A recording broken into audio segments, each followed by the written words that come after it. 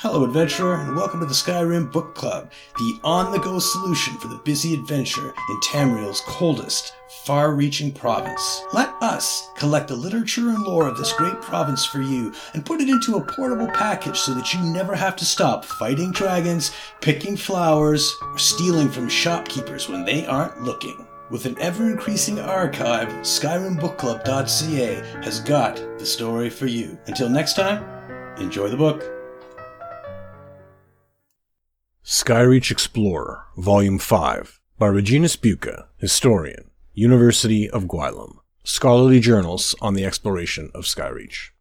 Supplemental Notes by Verita Numida, Ancientist, University of Gwylem. Regina stepped into a crack in the stone walkway and sprained his ankle. He's currently resting at the base camp with a cup of hot juniper tea. He reluctantly agreed to allow me to explore the Pinnacle ruins without him, as we can't afford to waste time waiting for his ankle to heal to complete our examination of the Skyreach complex. Here I am, inside the highest accessible point within the Skyreach ruins. A long, winding corridor leads deeper into the structure, though I have not yet to see any evidence that would allow me to formulate a theory about the purpose of this place. I do have the unnerving feeling that I'm not alone in here. Well, in addition to my guards and research assistants. I wonder if it has something to do with the faces staring out from the carvings in the pillars and walls. Anyway, the corridor into the ruins appears to have seen damage in the past. Parts of the walls have fallen away, and sections of the approach appear to consist of a natural cave instead of worked stone. Perhaps an earthquake caused the damage, and even opened natural passages through the ruins.